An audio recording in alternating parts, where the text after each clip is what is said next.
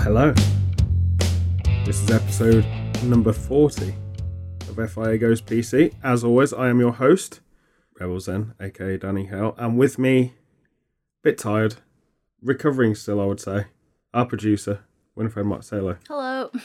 And also, as per usual, in this leg of our adventure, we have the one and only Unicorn Slayer, aka Pete. Say hello. Hello. Yeah, I kept the intros brief today. Brief intros, because we've got a lot to cover. Because we're going back to the 3-question format just for today. Maybe again in the future, but definitely just for today. Still recovering from Macau. It's got to be said. Still trying to... I basically didn't sleep that well last night. Head was wired. So you're still jet lagged? Yeah, still jet lagged from the 40-minute trip over on the same time zone. It was that exhausting. No, I think it's just because you kind of do that marathon up, then you sleep a good while, and then you're back onto who knows what time zone you're on. But it's interesting. Makes sense. It's all good. So before we talk about the week and stuff, the 3 questions I've kind of loosely themed on a sort of Macanese style activity entertainment thing. So rather than like entertainment, what you do at home with the cinema, more like things that you would do outside of the home. Sure. If that makes any sense. So like activities. going bowling. Pretty much, yeah. But I also had to be very clever because we'd also covered casinos back in Series 1 when we shot it at one in Birmingham. Yes, that's right. And it was important that I point this out because I said on the last episode how hard it is to shoot in a casino. It's not difficult. And then realize that we've already done it. Yeah. It's not actually But it was difficult. very difficult to do, wasn't it? No. Like the point being, like in England, obviously casinos are not a resort thing, and the security is less amped. And And it was closed.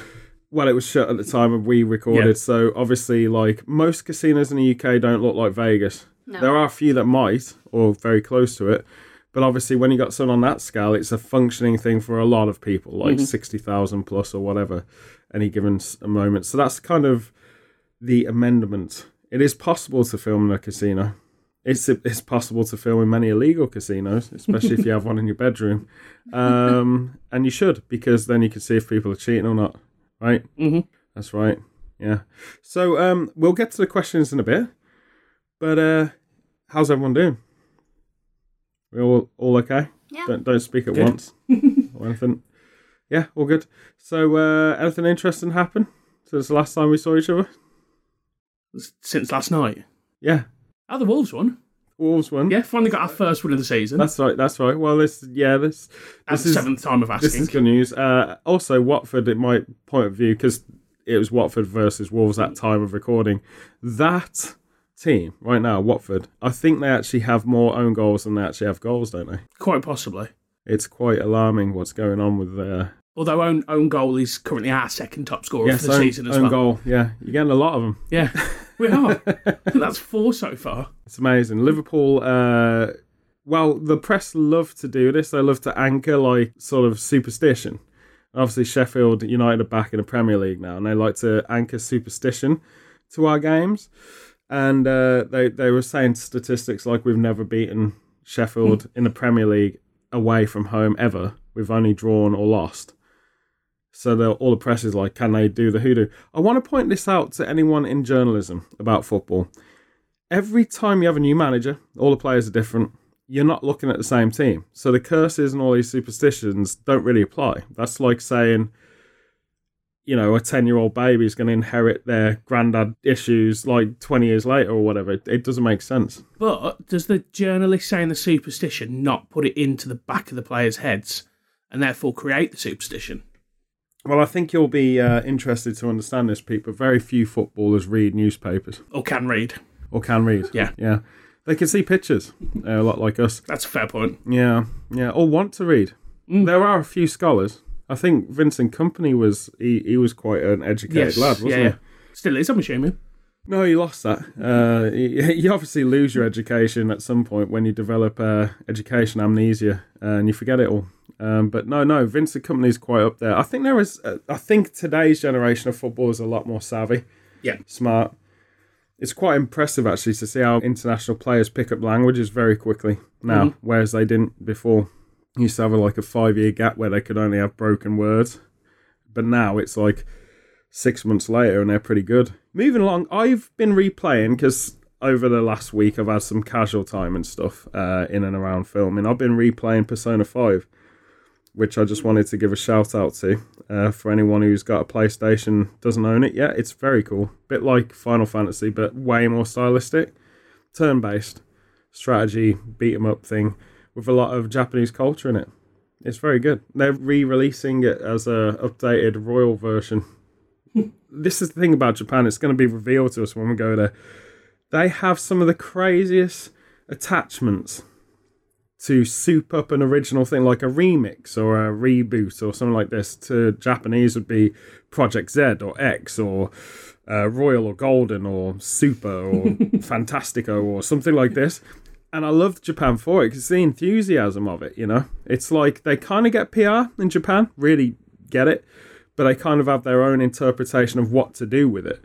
So in America, it would be just like, you know, it would be a pass nod from the creators of X, Y, and Z, now rebooted for a new audience, a generation. It's kind of giving you an instruction, you know, Batman again, but this time he's back. He's been back 600 times before, but this one is really back. Yeah. He's really back in this one, and he's going to be played by Robert Pattinson. Don't see it myself, but that's true. Whereas in Japan, it would just be like Batman Project X, or Batman Super Genki, or Batman. Do you know what I mean? And I love that. I love him for it. It's like, it doesn't make sense. Why would you have a royal version of a game? I don't get it. But you do. Maybe it's the one that all of the queens and kings are playing around the world. Who knows? Mm-hmm. But I just wanted to give a nod out because it's a very cool game. The soundtrack's absolutely amazing. Yes, Queen Elizabeth is a big fan, I've heard. She is a big fan. She's just a massive fan. She's not actually a queen, she's a fan. And you use it to cool down, don't you? It's very good. So that's kind of a little bit of... what have you been doing, Win? Because you're awfully quiet. Got nothing to say about football, so... Yeah, but have you been doing anything? We moved on from there. Like, obviously, you're still... Or video games. Locked into your sleeping patterns. Well, I think you have got something to say about video games because you've been sneaking around playing a stupid app game called Godfinger. Not anymore, I'm over it. Oh, you've got over it? Yeah. Have you killed all your minions? I mentioned app games before. It's just, like, to make me zone out, and I've zoned out, so... You know how, like, you obviously... you have like a certain niche of game, but your niche of game has a current theme. Did you know that? Collecting things. No, being ruler overall. You like to have a megalomaniacal app game, don't you? It's kind of your thing. Not really. Not always. You do collect stuff. What's that silly Disney one you play? Because we saw Tsum-Tsums. Yeah, we saw the life. I don't play that anymore either. That was in an arcade here though. That's a Japanese Disney game. It's cutifying or Japanese-ifying Chibi. Disney. Yeah, chibi-ifying. Babyfying. Yeah. Chibi is like to make cute baby kind of versions of stuff. Big heads and small bodies. Yeah, like most of our dream aliens, Pete. Yeah. The aliens come to us in our dream are chibi. Well, talking about balls... It's also Red Cliff. And video games. Yes. I do play Katamari. You do? Yeah, which is a big ball that you roll around. I think I mentioned that slightly somewhere down the line somewhere. Didn't we go on one of those the other day? It was a Katamari Ann. Katamari. A Katamarenge, as we like to call it. But yeah, like, so Katamari, if you don't know it and you're out there in video game land trying to explore something new, imagine cleaning your room with what starts as a beach ball and ends up the size of a planet, and that everything is magnetized to it, and that all the characters in it are talking pill-headed weirdos. That's and not you've the pretty one much got it. Where it bounces around and you've got to move it around the blocks, is it? No, it's sticky. No, it's a full 3D environment made by someone who's blatantly on LSD. And you basically start off with small items, and you're basically a character that's pushing a ball. Telepathically, by the way, not with your actual hands. So there's a little gap between you and the ball. Imagine, you know them rubber bands, elastic bands for English people. Do you remember the balls that you could create out of? Yeah, we used to do them at work. Exactly, right. So imagine that, but invisible. And then as you start rolling it, it starts attracting everything in the room till you're literally breaking down a Lego environment. It's literally like carpets coming out, a piano's fixed to it, and before you know it, the walls are part of it, and you've torn down the house in a massive circle. So Wynn's favourite, and this is ironic because in real life she hates cleaning, like hates it with a passion. No, I like organizing.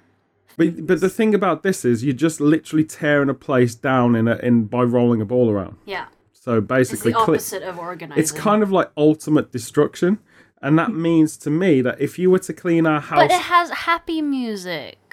it has music that sounds like you're literally in alien land or something. I don't know. It's a little different, but it is. I honestly think it was developed by a lot of copious amounts of psychedelics.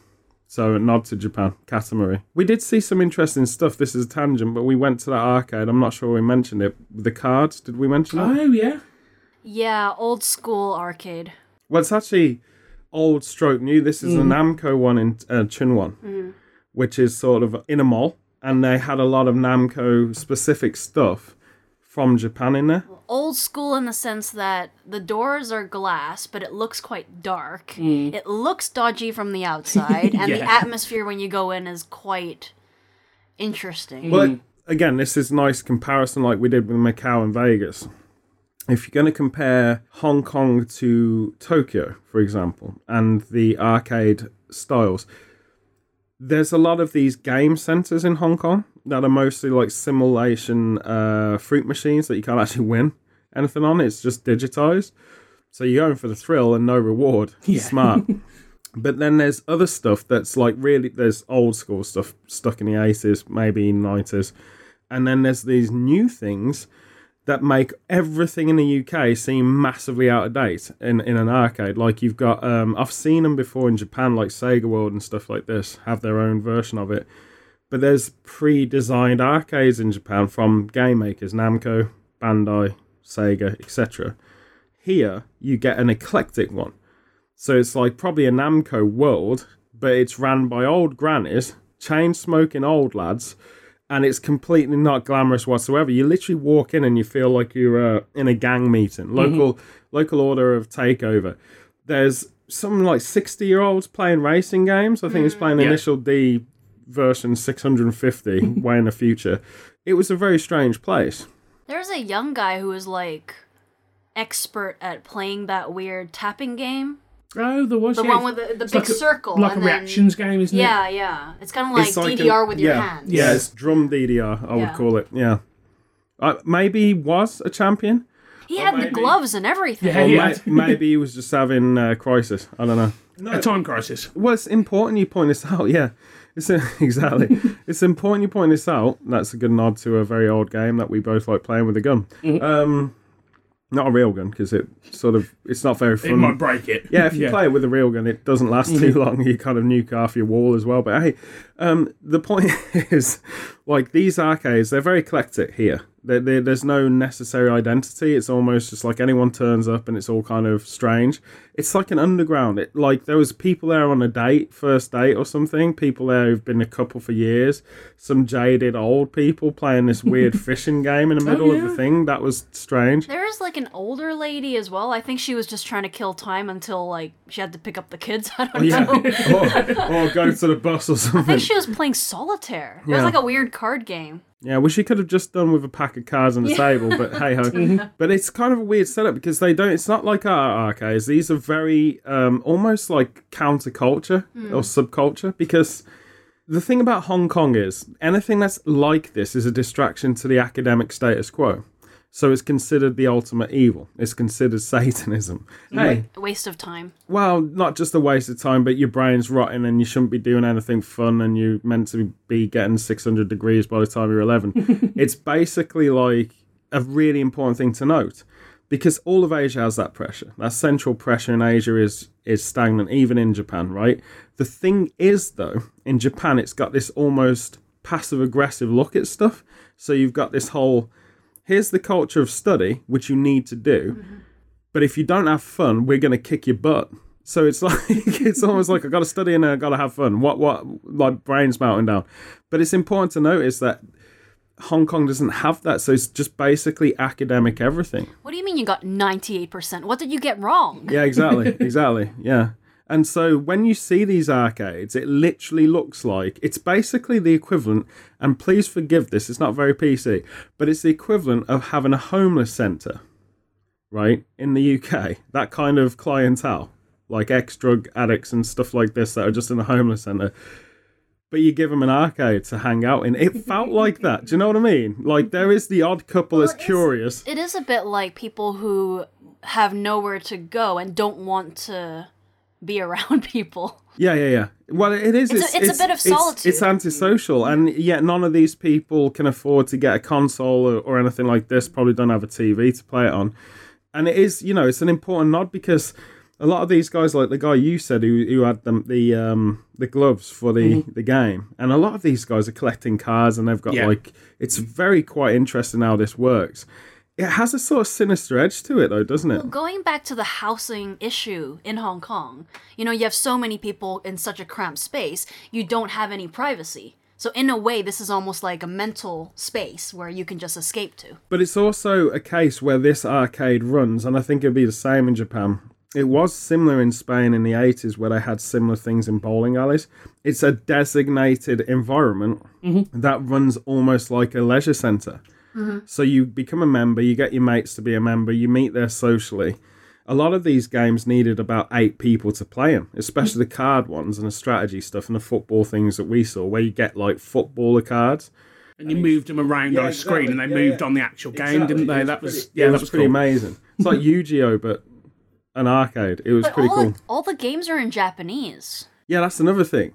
Oh, yeah, we were asking somebody how to play them, and they just went, you'll figure it out. Yeah. We're like, no, we really won't. No, we'll be the worst at this game that the world's ever seen. But they also had the mech suit things, like where you go into your own mech thing. And it's basically an arcade, because there's 2 massive cultural things here and in Japan, where you got an arcade game centre, which in Japan you have things very similar to what we saw, that are more the rundown old stuff. They still exist, but they're tucked away in weird places. You also have net cafes. Now, net cafes to us in England is an alternative when you're backpacking, and they're pretty much dead now. They don't really exist. In Europe, they're quite, you see them a lot because people don't have a laptop or whatever. So they're really just communication. Check back with your mom and dad.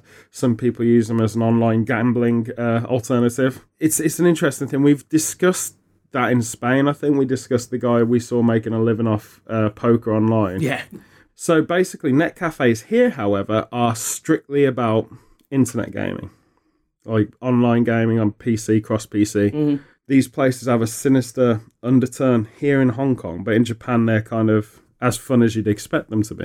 I was going to say these Asian net cafes, there's one in Birmingham, because we filmed there. Yeah, we did. Well, that's a really good example of it, but the one in Birmingham is like massive compared to what you'd get here, because it's like 2 stories. But it is literally that. They were Taiwanese, weren't they? The people who ran that one. No, they were Chinese. China mainland. Yeah. So yeah, I guess that's a nice, interesting take that mainland would probably have another take on it.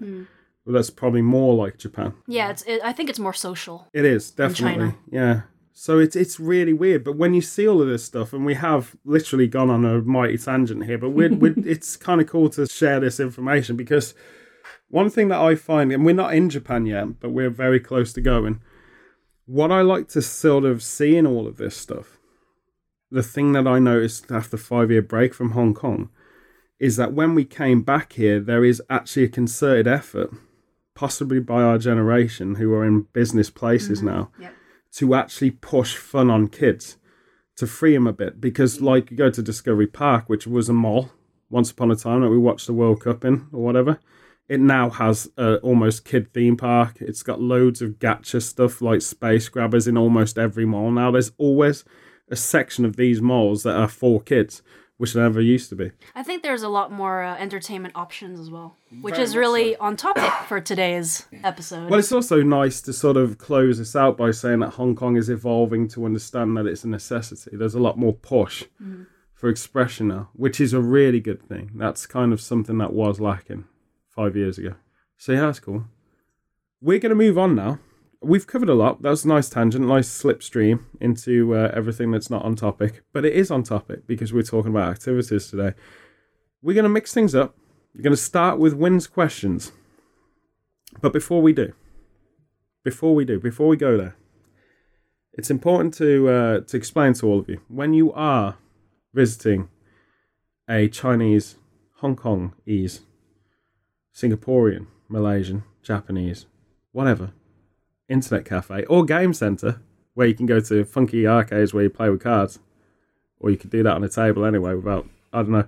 But wherever you are, if you're in a game centre and you're thinking, hey man, I need some snazzy clothes to kind of, make me look the part and stuff, you'll probably find something online that's basically a gamer thing. But if you don't want that, if you want an alternative, something even better, something that'll get a laugh, maybe make a lot of friends because it's so good. And it really is good. A free PR for yourself and the kind of person that you are.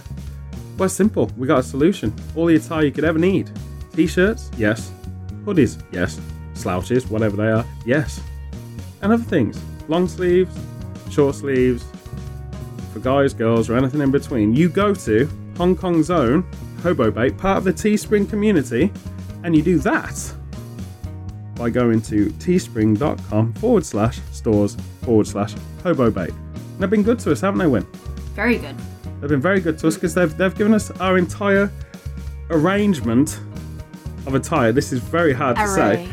Array of attire. I was going to say arrangement because I like to put it on different shelves and stare at it and then worship it at night.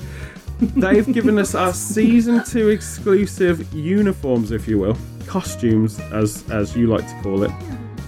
Only the top half, the bottom half is down to freestyling. It's been really cool. We've had a lot of people looking at it, checking us out on location whilst we're filming. Pretty cool stuff, man. Lots of people taking pictures. A lot of people taking pictures. Hopefully they're not going to go back to the mainland and copy it all. But hey, who knows? They might do. But that's fine. But Hobobait, it's a Hong Kong-based company. It's mostly T-shirts, but there are other things. They print on everything. It is in the Teespring community. Will point out, just in case, there are certain colours that are only available currently in North America. I've never mentioned that before, but I think there might be a few people scratching their heads. But it's only a few things that you can't get. It is some US exclusives, of course. I mean, there you go. I think it depends on where you're ordering from. It does. Like if you're in Europe, then they have a European base. Yeah. So. But it's basically like, of course, you can get anything, but it might take longer shipping. So it's important to note that. Anyway, Pete, what do you think of yours? Because they've done some really good character stuff for you, haven't they? Yeah, they have. It's all kind of specified to me, and it's great. It is pretty cool. It is pretty really cool. funny. And you'd buy stuff, wouldn't you? Yes, you're right. There you go. So, yeah, it's all good. We're going to run some competitions for everything you've seen in the series eventually. We'll let you know about that. But, enough yapping. It's our sponsor for the series, and that is teespring.com/stores/Hobobait, Hong Kong-based t-shirt company, part of the Teespring community. Moving on. Your question is first. You are now wearing your Hobobait question-asking t-shirt, which is very good to point out. Obviously, no one can see me, or you, or Pete. So, I'm just going to let them know. This is Wynn's customised Hobobait question asking, or answering, both of them. T-shirt. It's a bit of both. So, what is your first question? Well, you mentioned karaoke earlier. So the question is, what is your karaoke song option? If you had to sing karaoke. Karaoke, who's that to first? You get to direct. It's your question. Do you want to go Pete me? Yeah. Or Pete you me? Or Pete me you? I don't know. Pete go first. Pete go first. Well, back in the day, we used to do a lot of karaoke, and I have the world's worst singing voice. So there is literally no song that is any good for me. So, of course, we had to pick the hardest songs possible. Standard choices were Bohemian Rhapsody by Queen, and I very much recall a woman coming up to us afterwards and saying, "You've just murdered that song." To which we said, "Thank you," and went and got another drink. And our other choice was The Boys Are Back in Town. Right. Which, again, is Thin just Lizzy really... or... Thin Lizzy. Yeah. really, really difficult to sing along to. So, yeah, they were the standards. I've done a bit of Bon Jovi every now and then. John Bovey, John band, Bovey, good yep. band, good band. Yeah, from New Jersey. Good lads, good lads. Which one? Which song from John Bovey? Oh, we did it in Greece, and we did "It's My Life." Ah, there you go. Yeah, that's a good one. We were dragged up by the waiters in the local bar, the bartenders. I bet they really, really regretted that the minute you started. People seem to enjoy it for some reason. I don't know how. That's what singing in. That's why a lot of bands make it outside their own turf. So if you are in a band, you go to Greece, and if you're really bad, then you might be a superstar. Well, I will say that where we were in Greece, it was on Zante, but it wasn't the proper clubbing place. It was a little bit quieter. So there was a lot of karaoke bars, and the standard there was absolutely incredible. Yeah. I mean, everybody getting up was fantastic. Yeah, it kind of is. When it gets serious, it is. Like, there was one in Stratford for a while that was also. Yeah. And the most popular song choice was Meatloaf, Paradise by the Dashboard Light, Oh, wow. which is actually a song I hadn't come across before. Yeah, that's quite random. But yeah, I heard it so many times. Interesting. So would you wouldn't have a go-to, you've just done those songs? Well, we used to do Bohemian Rhapsody and The Boys Are Back in Town almost every weekend. Gotcha. So they were the go-tos. That's your go-tos. Yeah. Anyone who's out there doing karaoke and you can't sing, and you know you can't sing because you kind of, unless you're completely deluded on X Factor next week in some part of the world, what you've got to understand is that there's a lot of Bob Dylan songs that are just talk, speaky ones.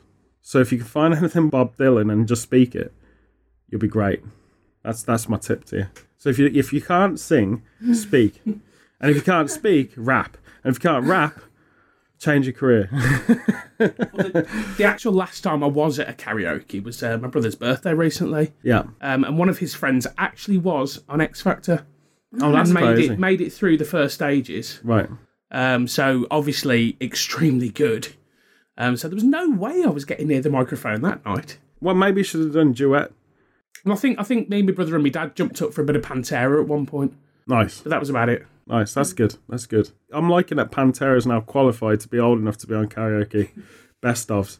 So that's good. All right, Win. The question is now yours. Well, in Hong Kong, you don't really get a lot of English options, at least not when I was in high school. All the English songs were like from the 80s. So, Spandau Ballet, Duran Duran. no, not even. No, or the Beatles. Yeah. The categories are or the Beatles in Hong Kong. And like all the music videos were like a girl by a swimming pool, and it's like, terrible stuff. That's a great song, The Girl by the Swimming Pool. Big fan.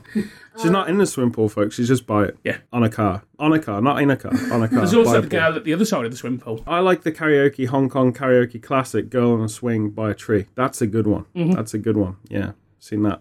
Anyway, what's your song?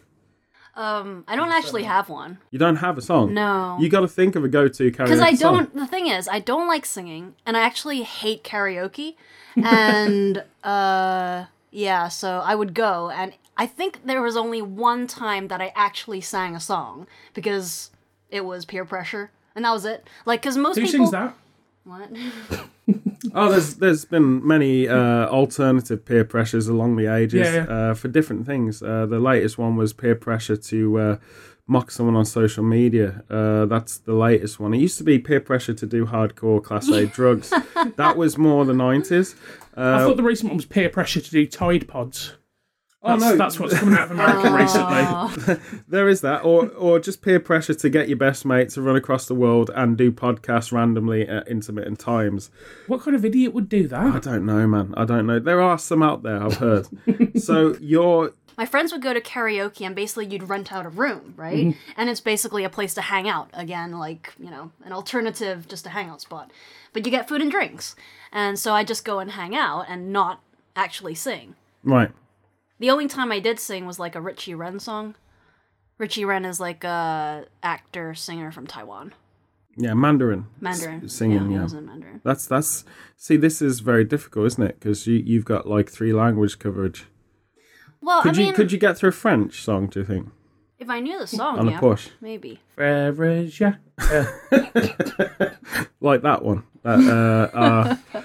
in-house karaoke expert has just sang for you without any use of words. Very amazing. Although I have to say, most Canto pop or Asian pop is very suitable for karaoke because it's actually more emotion than singing, I think. There's a lot of like... I mean, it depends because karaoke is also a culture around the world that's very different from each other. Like in Spain or Greece or the Mediterranean, it's more like an alternative for an in-house singer. Yeah, like a performance. Yeah, it is. It is. Like, it's literally, it's kind of like being the guy in school that gets up and dances at a disco where everyone else is just on the side eating sausage rolls, not giving a monkey's butt about it, like me. Karaoke can be like, here especially, it can be like a way to sort of entertain people, and then you'll find people hosting karaoke here in the big places, so they never get off the mic, and every so often some drab guy will come up and do some kind of Elvis Presley number and then sit back down ashamed or drunk. And then it'll go back to the host again. Like, that's kind of the culture here. In England, it's literally a thing to do. Well, you're at the talking pub. publicly, though. Yeah. Here, I mean, it's literally you rent a room, and then it's a private space. There is that culture. And that makes me think of the Netflix series, Agretsuko, which is basically like an office girl, a Japanese series. An office girl who's animated. She's a cat. Or something. And she's like, Of course. the perfect kind of nice, calm, quiet, docile person. But she's got this rage inside of her. So she goes to karaoke and does like metal or, screaming stuff. Is this where Baby Metal came from? No. Because I have been wondering. No, Baby Metal, I can explain to you exactly where that came from in a minute. The thing is about karaoke, in Asia, you do have the exclusivity of it. Like, you rent a room, make it a party, whatever. Yeah, that's what I think of when I say a karaoke. That's important to point out. That's the Japanese take of karaoke. That was what it always was in Japan. Here, back when I first came in the mid to late 90s, it was something that weird bars did. Yeah. Where they'd have the drunk business dudes just get up and start singing whilst you're having dinner, like a cabaret almost. Well, even now, if you go to Temple Street in the evenings, they have these little stands and stuff, and there'll be a lady singing karaoke in public, but and then you can just... that's like karaoke busking, But no, but you can go up and that's sing. What I'm saying is karaoke busking. We did see a lady doing karaoke busking, didn't we? Yeah, we did.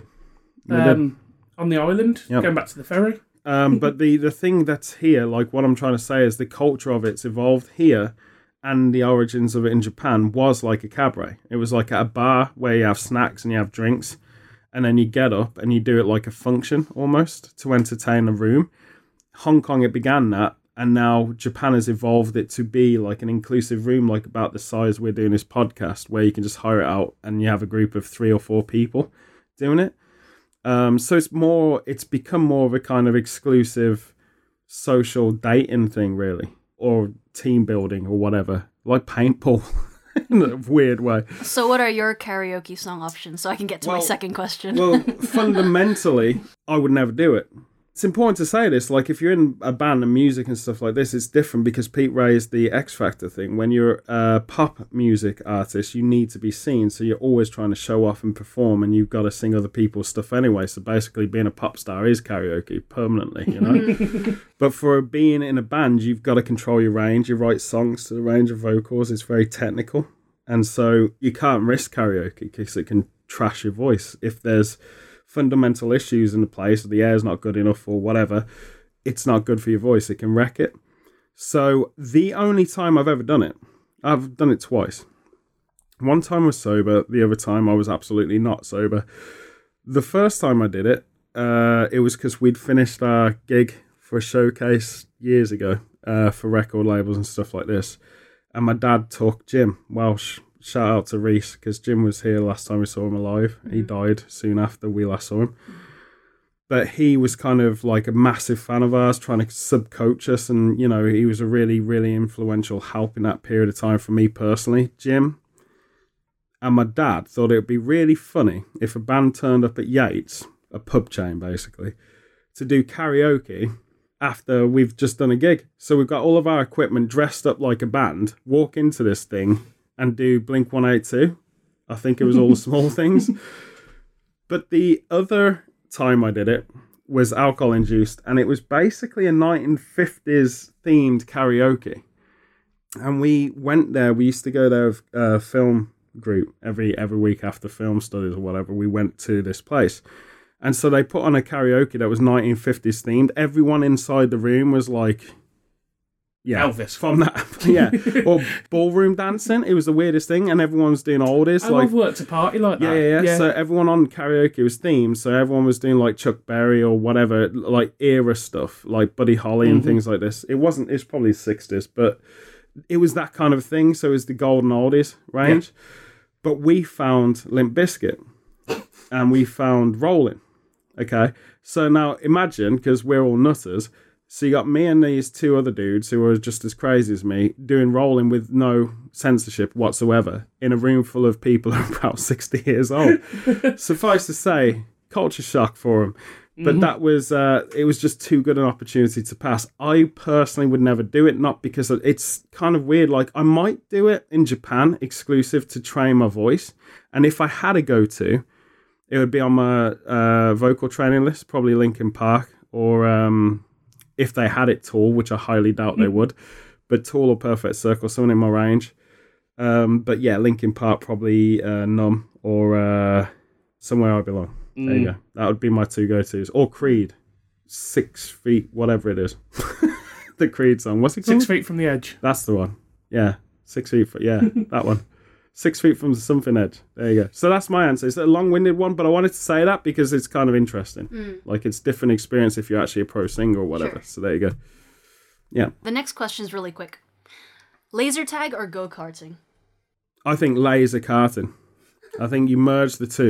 Laser tag on go-karts would be the best thing ever. It would be amazing. And so what you've done is you've asked a question that the answer is you combine both of them and do the same time. Just get that car park that we saw the other day in Macau. Yeah. Do it round there. It'd be incredible. Exactly. Yeah. That's the future. Laser karting. That's it. Okay. So that's the answer. Moving on. or two people drive by laser karting shooting. Drive by shooting laser karting. That's my answer. I think you're the same, Pete. Yeah. That's the answer. You can't differentiate. You have to merge them. How about yourself? I do like the idea of going go-karting and just throwing turtles at people. Yeah, terrapin. Yeah. Terrapin bowling. That's right. Terrapin bowling. That's it. Terrapin bowling. In a go-kart with laser tag. Yeah. So that's the three things we would do to your crazy question. How about yourself, though? You've got to have an answer. We've answered it. We've got the same one. Mutual brains. What about yourself? I'm not really keen on laser tag. Well, you would break a go-kart. Yeah, I mean... yeah. We filmed at both locations, and I didn't participate in either, so that's... Well, you did. You were filming it. Yeah, so well, I didn't... That's participation. I didn't get in the go-kart. So basically, you get to shoot any of us. Exactly. To you don't have a favourite, you just would film both of them, is your answer. I'd veto. But here's the thing. Thank you. Here's the thing. Just to tell the viewers at home, you do have the X-Man mutant power of breaking anything that's drivable, don't you? I do. So That's why I don't drive. I would default you to laser tag, even though I don't think you get the concept of it. I once stalled a golf cart. Yes, you did. And then it broke. I honestly thought you said you stole it. Stalled. Oh, I thought you said stole. Exactly. We were both thinking... I was like, is this confession time? That was it. We were both thinking, where is it then? Because a golf cart would be amazing. Forgive me, Rebel Zen, because I have sinned. Exactly. So, stalling, Yeah. as normal people would call it, a golf cart, which any expert in the profession of golf karting, because it is a thing, We'll tell you it's impossible. it is impossible. Yeah, it's the equivalent of stalling a shopping trolley. I think I also gave it a flat tire, but I'm not sure. Yes, because you drove into a rock or something, I didn't don't you? know what happened. I've seen the video footage. It's terrifying. Do not let Wynn drive a thing. Wynn would have an issue, and this is why she doesn't do anything at theme park, rides or nothing. She would probably have an issue on a Dodgem car. She'd probably break it. She would probably break it, even though that's kind of the point of it. I have attempted to break them many times. I think that's the only car I'd be confident driving, a Dodgem car. Speaking of which, just a bit of a tangent, how cool would a Nintendo release, like Mario Kart, but with Dodgem cars, be? Like Dodgem Car World Tour, the video game. I honestly think I've just created a brilliant idea. And you have the extra advantage of making it Dodgem Car laser tag shotgun shooting. There you go. That's a game for Nintendo to develop. You're welcome. Well, when we're at download on the Dodgems, we generally try and steal each other's hats. Oh, right. And one of our mates completely won this game. We'd all got off the go-karts holding somebody's, baseball cap or whatever, off the Dodgem, sorry, not the go-karts. And then one of our friends comes up with a frog's head in his hand. That is really weird. A real frog? No. No, good. One of our mates was in a full frog costume and he'd managed to rip the head off it and was just standing there proudly holding it. That's Yes, funny. he's the frog slayer. He is, yeah. Friend of the unicorn slayer. Yeah. Chris Minogue, how you doing? Oh, I know Chris. How you doing, Chris? Good job, lad. So Chris is now dubbed the Frog Slayer. So Yeah. anyone in Sally Oak that goes to the Bristol Pear or sees him He's around, left. I know he has left, Yeah. or goes to Aldi, Aldi, somewhere in Birmingham. We're not sure where yet. Say hi to Chris Minogue and say you are the Frog Slayer because he is. Mm-hmm. That's your new name, Chris. So treat it with respect, like Pete does with unicorns. Right. Your third question, Winifred. Think of a concept for an escape room. I just want to do a quick explanation because if someone like my mom listens to this, she'll be like, "What's that?" So, an escape room is basically Self-explanatory. interactive problem solving. You get locked in a room and you have to find An escape. a way out, either through hidden objects, puzzles, code, strategy, logic, and if you don't, then you basically don't win. And you're asking me what my ultimate... What would be a good concept For an escape room, easy, Saw. Moving on. I mean, that's exactly what it is. But hold on, you're saying legal, sorry. Yeah. Right, legalised theme, because Saw is definitely an escape room of sorts. You are puzzle solving, it's a little bit messed up. In fact, Saw I'd probably blame for the entire trend of escape rooms, that and the Crystal Maze reboot. But here we go. My theme that isn't Saw, because highly illegal, pretty sure, and only one of you might make it out alive, so, let's not do that. I think an escape room theme should have impending death anyway, because obviously It's often a mystery. It doesn't always have to be, but it's never a mystery. It's just often safe, and I don't want it to be safe. I think Indiana Jones style escape room where you're in a forbidden tomb. All of you guys that are young and vibrant and savvy to new pop culture would probably think Lara Croft before Indiana Jones. Or Nathan Drake, if you're even younger. But I'm going to say Indiana Jones. So obviously the walls are closing in. There are spike pits. There's definitely some lethal scarabs or something like this along the floor. And you have to solve it in typical Indiana Jones style by solving a simple, very decodable, very stupid puzzle. Like, which cup do I drink from? Or something like this. Or if I lift this thing that tells me not to lift it, will I die? Stuff like that. I think there's got to be an impending doom aspect to it. Now, to make it legal, you do it virtually. You'd put a VR mask on and do it that way, because obviously if you were to crush someone, I don't think it's that would legal. be great. There you go. That would be good, yeah. VR escape room? Yeah. Well, again, you're welcome. If anyone's out there and wants a VR escape room Indiana Jones style, thank you. You heard it here first. I'm a genius. Good. Pete, your idea. I'd like to do a common sense one, just to watch the amount of No people. one would get out of it. No one would Just get to out watch of the it. amount of people overthink it, because there'd be people in there going, Let's right. use abstract logic Yeah, here. there's a picture of Elvis on the wall. Now, Elvis's dog was born on the 9th of August, and he was 10 when he died. So if he times it together, the code is 9900. And then a voice just comes in and goes, "You didn't try 1, 2, 3, 4, did you idiots?" Yeah, exactly. That's great. I'd love to see that. So reverse logic, common sense. Yeah, exactly. Yeah, brilliant. Good. Like it. Good answer. But any general theme to that? Just the common sense escape room. You could do loads of themes with it. Yeah. Yeah. So common sense theme. So basically rough, rugged. Why don't you call it the Unicorn Slayer Field of Expertise Joy, in brackets, a common sense escape room? There you go. Yes. That's your whole title. So Winifred. Well, I do like the classic whodunit premise. Pete. But I've solved it. He definitely Generally did it. is, yeah. Yes, Let's not lie. Yeah. So Pete done it. Okay. I really like the site specific, because it's basically a theatrical show without any players. You know, you're the audience member. It's and a you're- room of props. Yeah, basically. And Were you thinking So- of a murder mystery here? some kind of tale. So, you know, the first thing I thought was similar to yours, like maybe like Arkham Asylum, you know, as a place, and then you kind of walk around and whatever. That's in Batman universe. For those who aren't in the know, Arkham Asylum is the main sort of mental asylum in the Batman universe for the criminally insane. Or a nod towards what you said with Saw, The Cube, the film, yeah. where you're trapped and obviously you have a time I limit think for you could each do that very simply place. with Rubik's Cube. And it would be safe. Because the cube is definitely not a PG experience. No. It's more of a you will die if you do anything. So Rubik's Cube, yes, gotcha. The But- famous film Rubik's Cube. The one thing that that comes to mind, because I recently watched Sherlock, the BBC series 4, the last episode of season 4 would make a great escape room. It's basically an escape room because they're trapped in this kind of prison. So basically your answer is someone else has already come up with a theory, you're just applying it. Very good. But they haven't made That's- an escape room That's for the Chinese us answer. to That's the play. Chinese answer right there. Well done. When you are being strong to your roots. Someone else has created it. I'm just going to make it real. Right. Well done.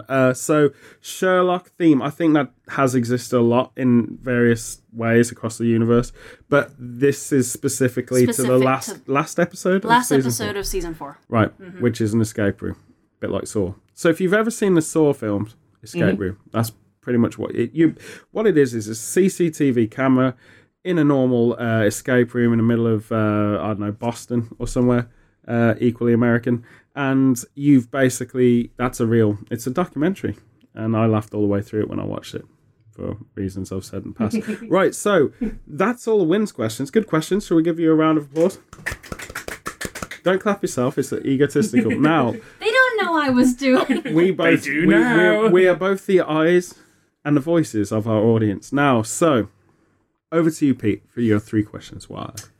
If you could take a sport or something that people don't normally bet on Right. at the moment and turn it into a betting sport, what would it be?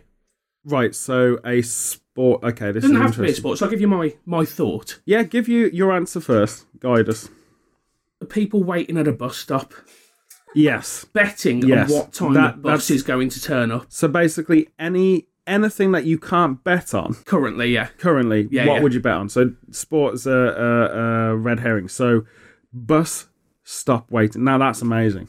Because instead of people just standing around, getting bored, looking at their phones or whatever, you've just got 50 people cheering when the bus turns around the corner. Right. And another 100 smacking their heads into the bus stop. 'cause And they if it was got an the wrong bet. international challenge, like the Olympics of world betting of people who are waiting for a bus, it would be amazing to show how bad public transport is in certain areas. Obviously, Hong Kong, China, Japan, all these places with organisation would win every time. Oh, I don't know. I did have to wait 7 minutes for a tram the other day. 7 minutes. See? So, well, buses are also different because they don't work to the clinical sort of time of a train. So that's a good one. So how did it work? Are you betting for the speed of the train? The bus to turn up? Well, in England, obviously you've got a time when the bus is meant to be there. Right, So like 5:10 or whatever. right. So you'd have you've got it the dogs or the horses. You'd have your bookmakers Yeah, standing next to the bus stop. yeah. In Scope of Sale, I reckon it'll be 2 minutes late. Right. So it's I'll put a you're fiver on it. betting. You're betting on the time of lateness. That's very Or good. 2 minutes early, you never know. So I doubt you'd have many people betting on So that. it's though. basically like odds and evens, but with time. So you basically either it's going to be early or late. Or you can put an exact amount on it. So it's exactly going to be at this. Right, Yeah. okay. So this is a very complex Yeah. betting You've, scenario. you've turned it into roulette pretty much there. Yeah. It's bus stop roulette. So, okay, that's kind of interesting. So you're betting on bus stops. Very good. I like Yeah. that. So what was your response to that? Betting on the weather. Weather betting. Yeah, so basically, betting. the weatherman becomes. A broker. yeah, That's cool. And it's announced like that. So Yes. weather today could be high, could be low, could be somewhere in You between. can actually bet on whether we're going to have a white Christmas or not. Yeah. That is an official thing. And do you know what the definition of a white Christmas is in England? Scandinavia, most people are No. white. England have a definition, or the United Kingdom. Snowing on Christmas Day? A single flake of snow seen at one of the observatories on Christmas Day. Whoa, Is a white okay. Christmas. So we've actually had more than people think. Yeah. I mean, it's been a few years, but... Debatable definition. Yeah. I Very. always thought it was more like covered, like full coverage. Snow. Yeah. Single snowflake, and that counts. I think that's being optimistic. Yeah. And putting a downer into an optimistic, like, weather betting, how would that work, Wim? I don't know. So you're just gonna the guy drawing the weather is also taking bets Yeah. on national. Well, it's like, you coverage. know how you can phone in and like vote on like game shows and stuff. Yeah. Yeah, something like that. So in your logic, would the best result, the best win, be a natural disaster that you didn't expect? Earthquakes coming in the morning. That's 3 million and whatever to 1. Yeah, that would be quite clever and messed up, but interesting weather reporting. It would be interactive for sure. Mine, it would be a long Pete's line of thought because it's very, very random. But instead of just waiting for a bus, which is covered, I would do bus waiting battle royale. So basically, you've got the time that you get to the stand to be the last person standing once it's all full of people before the bus turns up. The bus acts like the end of the death match. So Only people left alive can get on the bus. yeah, the last person standing gets on the bus. Everyone else is dead. So yeah, there you go. And they get free transport to wherever they're going. It's basically like a National Express incentive to lessen the passengers on their transport system. There you go. Helps with bus overcrowding. Yeah. And you can do it anywhere. You could do it at a subway. You like waiting for an underground. You could do it waiting for a train, waiting for an airport. Airport battle royales, very good. So it's just the Purge Transport Edition. Yeah, it's only whilst waiting for transport. Oh, so not a queue in a supermarket. No, it's basically a law. You can bet, and people are watching this because not everyone needs to take a bus. It's really just, it's almost a culling, if you think about it. It's the strongest survive It and they is the take Purge transport. because then, you know, if you're rich and you have a chauffeur or, you know, a Yeah, private then car, you're then okay. you don't... That's yeah. exactly right. Yeah. Or if you've got a car and it's not in the shop. Yeah. So it's also very good for kids to learn laws of the world very young because school buses obviously have the same mechanics. So there you go. And classes would be a lot shorter and less schools would be, well, more schools would be shut, I suppose. All your answers are so violent. They're not violent. They're just different. Okay? And that's the theme I'm going for, buddy. You know, so there you go. They're It's like- different and violent. I think it's great. I think public transport battle royales is my betting choice. Right, so good first question. What's your second one? If you could turn a board game into real life, to be able to play it in real life, Yeah, what would you pick? as a board, any board game. Any board game. Any board game. I could tell you what the United Nations picked. Risk. Pretty much. Cluedo, that's basically my question. Cluedo. Yeah. That's basically an escape room. Can I just... All right, so you're answering first. Okay, so Cluedo is your... Can I just say that if the law of all the world worked like Cluedo, we would live in a very bizarre society. Very bizarre. So I'm going to isolate this trial by saying, did you use the candlestick? No, I didn't. No. Did you use the revolver? No. This is the 4th trial I've done this week where Dr. Black's been murdered. Yeah. Reverend Green, man, I mean, he's a nasty piece of work, and it's always the same 6 murder suspects, have you noticed? And I'm also going to say, when someone gets murdered with a chainsaw, no one's guilty, because it's not one of the It pieces. doesn't happen. So you have a very... And they only ever get killed in 6 rooms of the house as well. Yeah. Nobody's been murdered outside for And years. when you're in Hong Kong apartments, you don't have a dining room, a billiard room, a library, and a thing in your house. You don't. You have a bookshelf and a bed. Well done. So, yes, Cluedo World would be a different world. There's the tagline if they're ever going to make the live-action Cluedo movie again, which I think they are. Ryan Reynolds was linked to it. Anyway, so Cluedo is your reality you want to live in. Not want to. You just say That's kind of... I think Cluedo is about your detective level win. It's basically just elimination. Carry on. Let's move So on. I just find that to be a very good improv joke basis. So when you came this morning and did a triple homicide... Did you say reality? Or just a game that could be played in... No. A real world. That you bring to life. That you bring to Yeah, life. bring That to you life. live in the world. No, but You it's live still in a the world game. of it. It's No, still it's a not. game. Is it? Oh, so you got to. Okay, so you're talking literally. You're in the game Because in I real mean, life. like something like Monopoly is already real life, so so that's pointless. You mean Dragon's Den? I mean, yes, the estate version of Dragon's Den. Yes. No. I thought you meant like a literal Kind of living like world. using VR that you can kind of get out and play. What board game would you play? Like, so basically, a public park down the road is actually Cluedo. Yeah. So we're in that public Yeah. park playing Cluedo. It's still lethal, though, isn't it? Because someone has to die. So when you think about that. So anyway, yes, usually Miss Scarlet. Anyway, so Colonel Mustard's usually guilty, just helping you out. Right, Pete. What is your answer to that? Winner's given us Cluedo, which I just created an alternative world that I don't like very much. Triple homicide. No, only one person was murdered don't by like law. that world It's only either. one. It's only one person can be dying at one point, and there are only 8 people. So, anyway, yes, Pete. Sorry. I think Catan would be a fun one. A live action. A Catan. live action Catan. Would you do that like as a theme park? Because that would be immense. Well, I'd just like to see somebody standing there with 2 bags of corn and 3 rocks going, how on earth do I make a city out of this? Honestly, dude, like if that became like if you had the big foam rocks, Yeah. you know what I mean, and like all the props and stuff. Could you imagine how cool that'd be? Like real Yeah, islands. And that'd be stuff great, wouldn't it? With bridges. Yeah. You'd have to wait a long time for them to build roads and stuff. Yeah. But hey ho. How would you get the resources? Like when the dice rolls, do they just come from the sky, or do you have to actually go and harvest your stuff? You could have like a hand of God at the top throwing things at you, couldn't you? I think there's a simple answer to this. There's an app for that. There you go. There's an app for it. You just That's boring. click your phone. Or you could have some really oversized, massive dice that you have to kick or something. Yeah.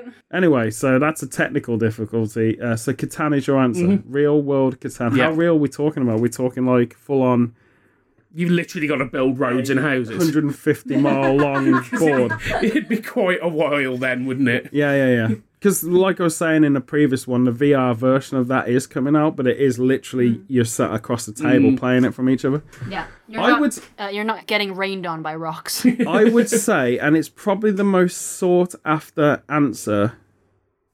Mine's kind of an answer of reenactment. Like, you know how people do reenactments for like military and stuff like this. You would need a massive place for this. But I would say something in the Warhammer world. So you got like Hero Quest, which was like the original dungeon dwelling thing. Because basically like AD&D, obviously, something like that would be immense because then you'd have real life dragons and stuff like this. But something like that, like basically they got close to that with Nightmare, which was a TV series when I was a kid, like a show that you're living in fantasy worlds projected in green screen studios and everyone's guiding and whatever.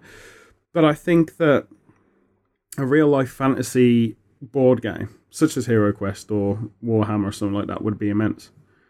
It would be really cool. Because if you were to live action that as well, like make it all real, you know, somewhere in England would be similar great. to like what people do, like how they dress up and? Well, you see, like the reenactment stuff, no, because I was using that as an example. Reenactment scale, like North and South in America when they do the Civil War battles, or the medieval stuff in the UK, or the Viking stuff in York. That's what I'm thinking. All of that is like pre-arranged reenactment of what actually happened, from the cannons to the muskets to all this stuff, but it's all blank fire, no one dies.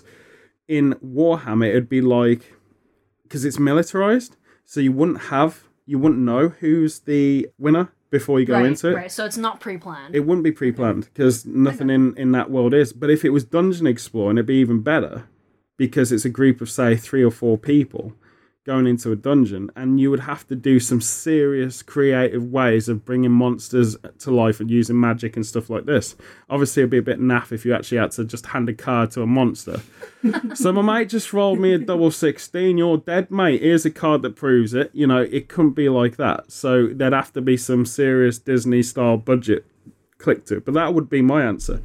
Because as a living board game, that'd be ridiculous. Even Warhammer 40k. And I'm not being a nerd. I'm just saying, if you've got the budget, go big, man. Be cool. Right, third question, nice quick one. Somebody gives you £100 token for roulette. What are you putting it on? So a chip, just a poker chip. you got one. Is that me first or win? Go for it. I would con someone who's not very articulate with money that it was more than 1,000 and swap with them first.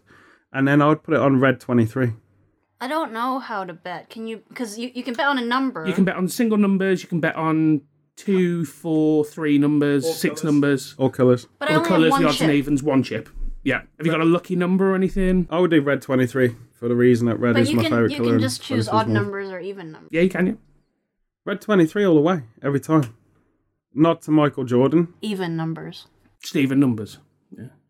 I wouldn't win a lot, but Well, you see, the thing is, you can't... I'm not a hold risk on. Can I taker. just point something out? If you were to do a double bet like that, you can't put one chip on it. You have to split them. So if No, you can put 1 chip on even numbers. on even, just as the whole thing. can you put Yeah. one chip on even and one chip on odd? You can, but they only pay 2 to 1. Yeah. Plus, So you've you only, just get your money plus you've back. only got one chip and you'd have to cut it in half. I'd just say red 23 every time. That's my answer to that. Which is, what, 36 to 1? Yeah, probably. Yeah. But I wouldn't care because that's what I do. I want to point this out. Number 1, I don't gamble. And number 2, I don't get a point of gambling. And number 3, I'd be useless at it even if I did. So my answer's consistent. Red 23, that's it. Even when I'm playing poker, red 23. I obviously don't know anything about anything, so Yeah. I'll give the chip to the person, and then I'll just I wanna Cash out. no, I wanna twist the thing. I wanna make it. Oh, you want to rotate Yeah, the yeah. roulette wheel? I'll just give him the chip so I can Yeah, make it rotate. that's literally not how it works. So that's good. Pete, your answer? 0. The one green number on the board. Right. Everything else is red or black, 0. Right. Yeah. So you've cut all your odds to very few. Very good. Very good. So I think, yeah, red 23. Whatever. There you go. It's roulette wheel. Who Your cares? questions. Right then. So, well, we've kind of got close to mine a few times around this. So the first question is, in the casinos of the future, what is most likely going to be the most popular game to play and bet on? Now, this is the future. I'm going to give you a 50-year limitation because I think anything after that is just going to get really stupid. So we say 50 years from now, which is an easy prediction, or very easy, or somewhat easy. What would be the most popular game to play and bet on? I will ask Win first. I think time doesn't matter. I think it'll still be something like poker. Yeah, but you got to think of it a 50-year in a future improvement to just poker. Yeah, but cards will still be cards. Chances will still be the same. So you're just going to say nothing will be different, it'll be poker. So the casinos of the future go to hell, it's just going to be poker anyway. Yeah, card games. Yeah. So I think card games you will got- always be. the most popular casino will still be card games in 50 years. Is it the most popular right now? Like if in No. terms of tables and stuff? No idea. Like I said, what do I know? But so you're going to say that's a good answer. So cards, fine. So nothing's going to change. 50 years Card is based, inconclusive. because I think like every time I look at like the new slot machines and they're all like digital now, like I psychologically think, well, it's programmed to not pay out, you know. But with cards, with physical things, unless you are cheating, it's you kind of psychologically feel I what still have a fair You're chance. basically saying it's less likely to rig a card game, therefore psychologically card games are going to be the most popular still now and up forever at a casino. Yes. Okay, good, fine. Pete? I reckon they'll probably get some kind of virtual reality in there at some point. And it'll probably be something like VR horse racing. Yeah, where you're actually racing a horse yourself. Quite You're, possibly. you're the rider of it. Quite possibly. Yeah. I mean, you get the kind of horse racing gimmicks in not mainly in casinos, but in the game places, don't you? Mm-hmm. Where you can bet on a fake horse race. Yeah. I think they'll probably have something like that, but with VR, so you're actually there. Yeah. Like on the stand, actually seeing the experience. Yeah. It's not unrealistic to think that maybe the entire of the casino will be VR. Well, yeah, of course. Like, it might not actually be physical at all. It might just be a bizarre... This is an interesting thing, because if you predict 50 years in the future, it might be more cost-effective. You go to Vegas, and it's just everything's streamlined. So small, like you just walk into a box and put a VR mask on, and then take it off and go to a different room, put a VR mask on, you get a digital buffet. You don't actually do anything real, and then you just go home. So it'll be the size of like 7-Eleven, and you just walk in there. Anyway, my thought is, because I like to use imagination and rather than have very serious and silly answer like cards, what you've got as a competition with all things like casinos is you've got to stop the VR alternative or home casinos happening, mobile apps and stuff like this. You've always got to stay ahead to bring people in, because a lot of people are pretty like, well, I can play poker on my phone and win money, so why would I need you, right? So you've got to have an attraction, right? A main attraction. which I think is getting locked in a room with a serial killer and your odds of surviving. A little bit like the escape room, but broadcasted to the world. So a nutter, basically the Minotaur Labyrinth, we'll call it that. And there's a new casino called the Midas Island, and you basically walk in, there's a Minotaur in it, and you got to survive. And everyone bets on you surviving. See, that's what I think that in the future things are going to get bloody. It's like UFC, because there's more of an audience for that than there ever has been in the history of anything, which shows you people still want it. And then the other alternative is the Hunger Games. It'll be literally that. Yeah. Where you just starve people and put a cheeseburger in the middle of the map and they all have to kill each other to get to it, you know? It's very good. Like landmines and then just a cheeseburger. That's how the Hunger Game film is, isn't it? Yeah, of course. It's just that everyone's really hungry and you put a meal in the middle. Yeah. And then landmines everywhere and they have to get to the meal. So that's it. That's my two stupid answers. But I think you might have a fusion of VR. I think it will be kind of a weird and wonderful place. Here we go. Second question. And we're talking about food. If you could open a themed restaurant, basically, that's never been done before, make it a chain, and you could do this tomorrow, what would your theme be for a themed restaurant chain? A raw vegan conveyor belt restaurant. So basically you have vegetables or potted plants or whatever on the conveyor belt. So it's like you're sitting in a moving market and you get to pick your vegetable or whatever from the conveyor belt. So, like... Vegan teppanyaki? No, like ultra sushi with vegetables that haven't even been picked out of a pot yet. That's basically your thing. And you know how like in... So, hold on, I'm just going to say this. You're basically talking about...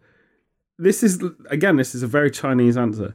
So you're basically saying we're not going to cook anything because it's raw. Mm-hmm. We're not going to prepare anything because it's sushi. And what we're going to do, because you're vegan, is just stick everything literally from the garden, like a lump of turf on a conveyor belt with, say, a potato in it, dig your own potato out. And then you've got to do something with that potato, like eat it raw. Well, no, like if there's, say... Because I'm just saying, I don't think this is going to be successful. Say there's a plant pot with, like, cherry tomatoes. Then you'll have to take the pot off the conveyor belt for your cherry tomatoes.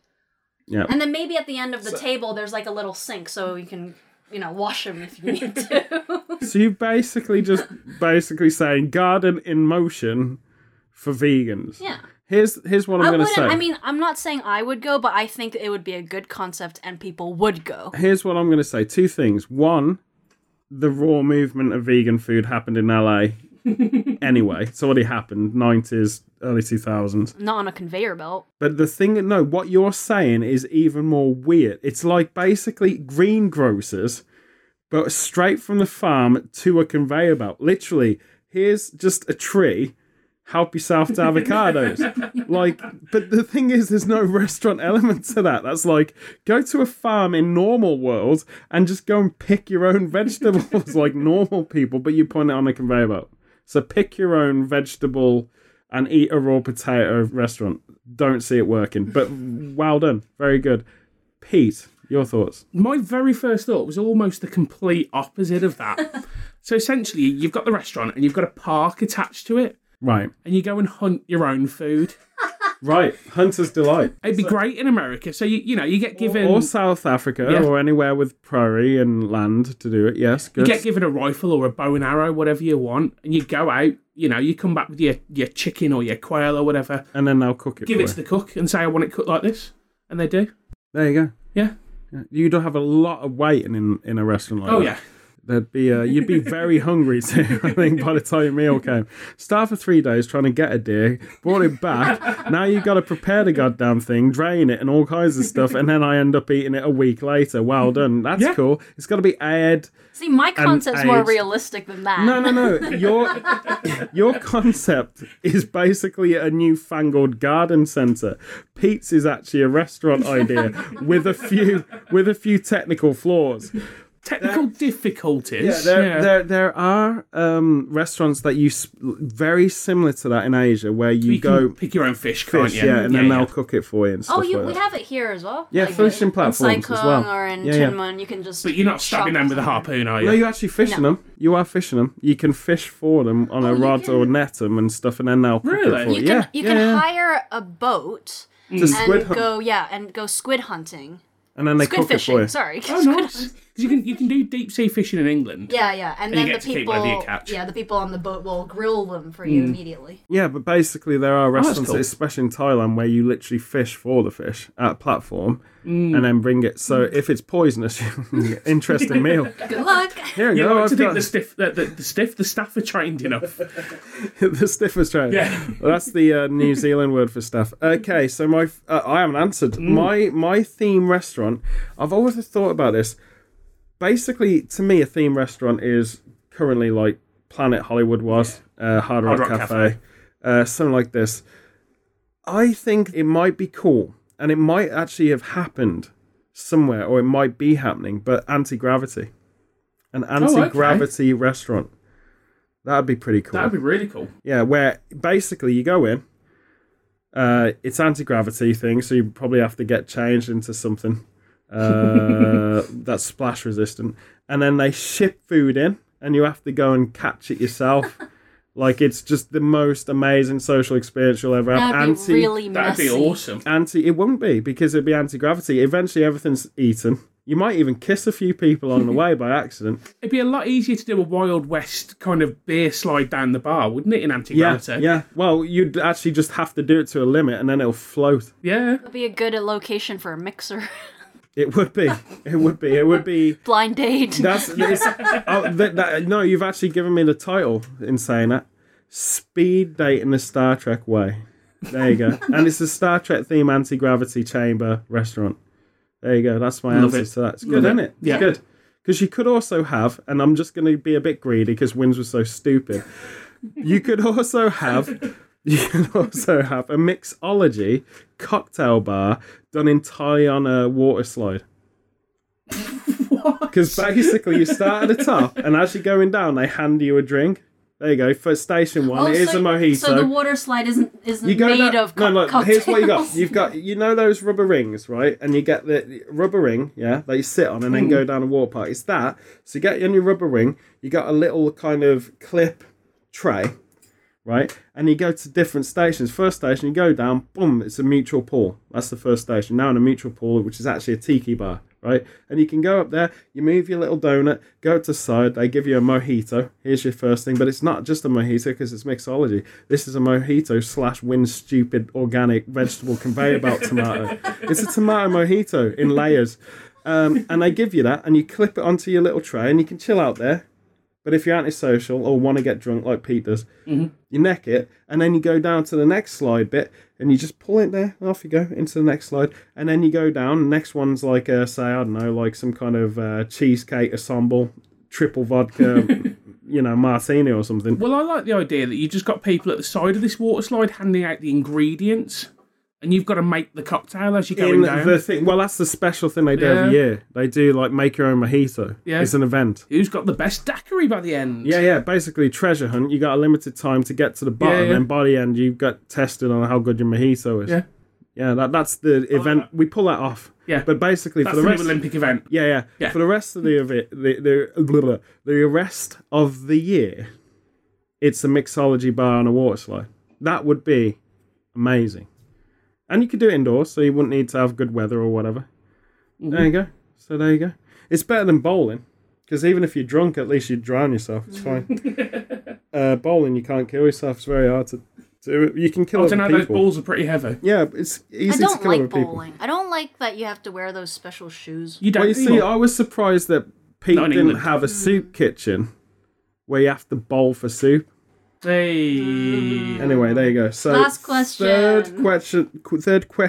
Question. Yeah, it's a new word. Third question is, and this is cool, this is kind of apt. Due to online shopping, most high street shops are closing down. What would be your solution to rectify this growing global issue? And that goes to Win First, who's smiling like a cheesy kitten. Make all the online prices more expensive than in-store prices. So you have to go out to get a bargain. Which is intriguing apart from the fact that things will be shut. No, to stop the... No, to prevent it, you would raise online prices and cheapen store prices. That's one of the main reasons, aside from... But do you not understand that would therefore mean that... Because basically the reason that exists is because of rental pricing. Mm-hmm. So you would actually bankrupt all the businesses if they're to lower. No, because if they raise the online prices, if it's going to the same company, that would pay for the rent. Mm. Could do. It could also pay for their new Bentley. Because the issue right now is people go into a shop, Google it. So okay, so your find on Amazon or your eBay. solution is literally raise online and maintain store prices. Yeah. Okay, so make online shopping more expensive. Mm-hmm. So it's a luxury, You pay for the convenience. Sure. Gotcha. Pete? I don't actually see it being a massive problem. So if high streets shut down and you were told you got to find a solution to prevent this, you'll be like, yeah, don't care about high streets, whatever. If you can still get everything online, if it's not putting people out of business, then do everything online, do all your shopping online, and keep the high street for the fun things. But that you got to find a solution. Things are shutting down the high street. What is your solution? Because if you end up with more like cinemas, pubs, bars, bowling alleys instead of your clothes shops, the high street's more fun. So less shopping shops, but more... Less shopping shops, more entertainment. More activity places. So the solution is Pete wouldn't give a damn about the shop shutting on the high street. That's an awesome thing to walk into a PR guy. Like, I'm the specialist here. I'm here to solve your high street problems. And what I'm going to say is, we don't need shops. What we need is fun pubs and mixology cocktail places with water slides. Let me point out that most of my clothing comes from Primark. Yeah. Or concerts. Yeah. And neither are going anywhere anytime soon. Or Hobo Bait. Or Hobo Bait, of course. There you go. So, basically, or any of the above. Well, Hobo Bait's online shopping, so there you go. Until there is a high street store, which there might be one day. But, basically, okay, so the angle would be to switch it around and make it all more entertainment than... So a high street should be literally reserved for community and... activities. Get out, have fun. Yeah. Do all your boring stuff fair online. enough. You could actually do a lot of things instead of just cinemas repeating themselves. Yeah. You could probably have like... You could have all sorts of escape rooms, laser tag, go-karts. Yeah, speedball, inline rollerblade massacres, things like this. I would say it's not a bad idea, that. I would say get more creative with retail. I think that retail is losing it because it's suffering a lot of triple chain strangulation. There's not a lot of independence going on. Like, if you look at Hong Kong, for example, the high streets here are fine. They've never been affected, really, apart from the protests are affecting stuff now. But Japan and Hong Kong, Spain and a lot of places have maintained a high street because it's independent. The push in the West, be it America and, our side of Europe, is that it's all fundamentally corporate. Mm-hmm. So if you breached the corporate stuff, made it more affordable, it would take a lot of infrastructure, this. But online shopping, I think, is killing the high streets because basically, the prices are better. It's more convenient. You don't have to leave. People are having less time because they're working more hours or whatever. You just need to make a high street inviting again. Mm-hmm. It used to be really cool back in the sort of 80s, 90s. Like gimmick shops like movie memorabilia, stuff like this was happening. You'd have loads of toy shops that are independently selling different things. Like, the thing that I think is missing, you know how you have toy shops now, it's like the Entertainer in the UK, and it's literally that. In America, they disbanded because Toys R Us went out of business, and there's possibly another branch or company that we've got in the UK. The Entertainer is one, but they've got things like that's an American company. Hamleys? Yeah, Hamleys in London, but they've breached out in airports. Smith's Toy Stores. There's a few of those around the country. Yes, that's the one I was thinking of. Smith's is basically Toys R Us rebooted. Yeah. But basically, what they would allocate is something Japan does really interesting in Akibahara, is like age grade your outlets. Mm-hmm. So there's teenagers that want to collect sort of like more dark action figures that aren't like to play with, they're just to collect, such as like Batman and stuff like this. You'd grade I know we've got weird rat people living in our podcast chamber. Some clicking going on. It's the Well, we government. are in a cave. It's the government wiring up to hear what our suggestions are for these important questions. But you grade all of that, so you'd have collector stuff for older people that like movie memorabilia. All of that stuff's gone now. And I think that what you've got to do is reduce corporate control over everything on the high street, because that's become, like, there needs to be certain laws in place to protect independence and take away from the corporations. Well, the key thing why it hasn't really worked in Asia, I think, is obviously the independents don't always go online. That's one thing. Oh, massively in Hong Kong. Yeah, and a lot of people like to check, because the exchange policies are really different here. Like, if you buy something that's on sale, you cannot return it. You have to check it in the shop if it's the wrong size. Yeah, whereas if it's, there's in America, no you deal. can literally buy a pair of jeans, put your butt through it because they're too small for you when you get home. And then complain. And then take it back and say, like, this was obviously the wrong size. Yeah. And it's their fault, not yours. So in America, But that's only because of corporations. Yeah. Corporations make that available. Yeah. My point would be, Win, because this is my answer to the question, even though I appreciate what you're saying, is, like, you've also got to understand that Japan, for example, is where everything's true. It's true that you've got independence and it's true that you've got corporations, but it all works. No, but my point was people like to hold the thing and check it. Which is why, actually, what's more popular here is that you sell something online, say as an independent, and then you meet the person at a train station, and then, you exchange it physically. Yeah. So that's actually, more common. Which spies have been doing in parks for many moons. But I think the answer here is actually the greed of corporate, I think. The corporate greed and the structure of high streets is what's killing high streets. It's got nothing to do with online shopping, I believe. I think what people are doing is they're being told by the powers through their own propaganda or whatever that we don't buy in high streets anymore, which is strictly untrue. Last Christmas is a good example in the UK, because when the press report is like, the entire United Kingdom is basically like not turning up into its high streets, like it's a ghost town, but it's not true. It was busy as hell. From a ground level, what you've got to look at here is that there's got to be kind of an honesty thing, because one question I always had in America, and this is really my closing statement before we shut this down, it's a bit of a sobering one, but I've given nothing but silliness today. So some genius, but some silliness. I think that shops benefit with honesty. Retail in America, for example, all of the massive companies that are retailing high street brands in America own the buildings. It's the same people.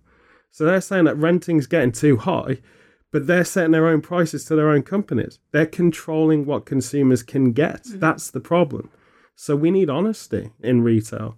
I think that the UK used to have a special, like when we went to York, if you look at how the city infrastructure of York works next to Birmingham, Liverpool and other places that are big cities, like modern, evolving cities, it doesn't work the same.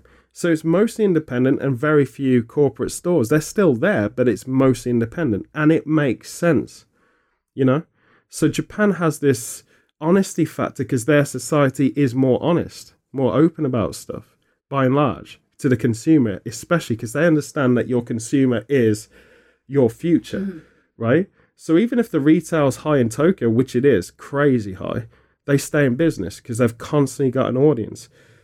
It's a bit like, how you were talking about the entertainment factor. Why isn't there a rock scene anymore in Birmingham? There should be, because everyone's still interested in it and everyone meets. Yeah, it's getting worse and worse at the moment. I know, and that's the point. We're being directed to think that there isn't, but there's still an audience there. That's the point. It's never gone. And I think that's my solution, is to stop lying to the consumer, because it feels like a monopoly control. H&M's got 5,500 stores. It's brutally protected financially. And then suddenly it elects, oh no, we're not going to have 12 stores in London anymore. We're going to ship them around the world now. And it reshuffles what London can have. It's kind of like, it's just a thought. To me, I think the solution is clarity, and it's also bearing in mind that your business opportunities are more innovative from the grassroots level than they are from the top brass, who are basically taking ideas that someone's been very successful in and then saturating it. Like Apple stuff now is saturated. Yeah. Like the iPad 30 is going to be the same goddamn thing, but 30 years later, you know what I mean? we need to get that independent innovation back. And I know this is a very deep thing, but it's something that bothers me. Like, it's like when you have the Asian and the Spanish schematics, Spain is really important. Andalusia to Catalonia, two of the biggest markets in retail, right, for tourism. And there's so many independent boutiques and things like that. Of course, you've got big chains. Starbucks is there somewhere, and H&M's going to be there somewhere. But you've got lots of independents. The reason for that isn't because people aren't leaving their house and going shopping. They want to do that. They want to have that experience. It's because you're not being honest. And it's something that we have to put to task for. So my solution is get a government watchdog over corporate power to stop taking it away from people's opportunities and innovation. And that bombshell is Jeremy Clarkson giving you a bombshell. Top Gear reference. There you go. So I'm done. I think Pete's done. He's a little bit amused. He's going to go home and... Thank you for listening to our comedy podcast. He's going to go home and lie down and think, Jesus, that was actually quite sensible. Jesus, I should say, because I don't want anyone to worry about my Jesusness. So Jesus, Gabriel, we are done. That's over for this week. We will be back talking about filming next time round. Got some cool stuff coming up, and we'll have some special guests soon on the podcast. From me, that's it. Over to Win for the wrap-up. Subscribe to FIA Gets Tubed on YouTube for access to all Project FIA episodes and extras. As you know, you can find our podcast on all the major platforms, including iTunes, Spotify, Google Play, Podbean, and SoundCloud. Ask us questions and drop us your comments via email. Our address is projectfia.rebelrated@gmail.com. And of course, we are also on Twitter. Our handle is Project FIA.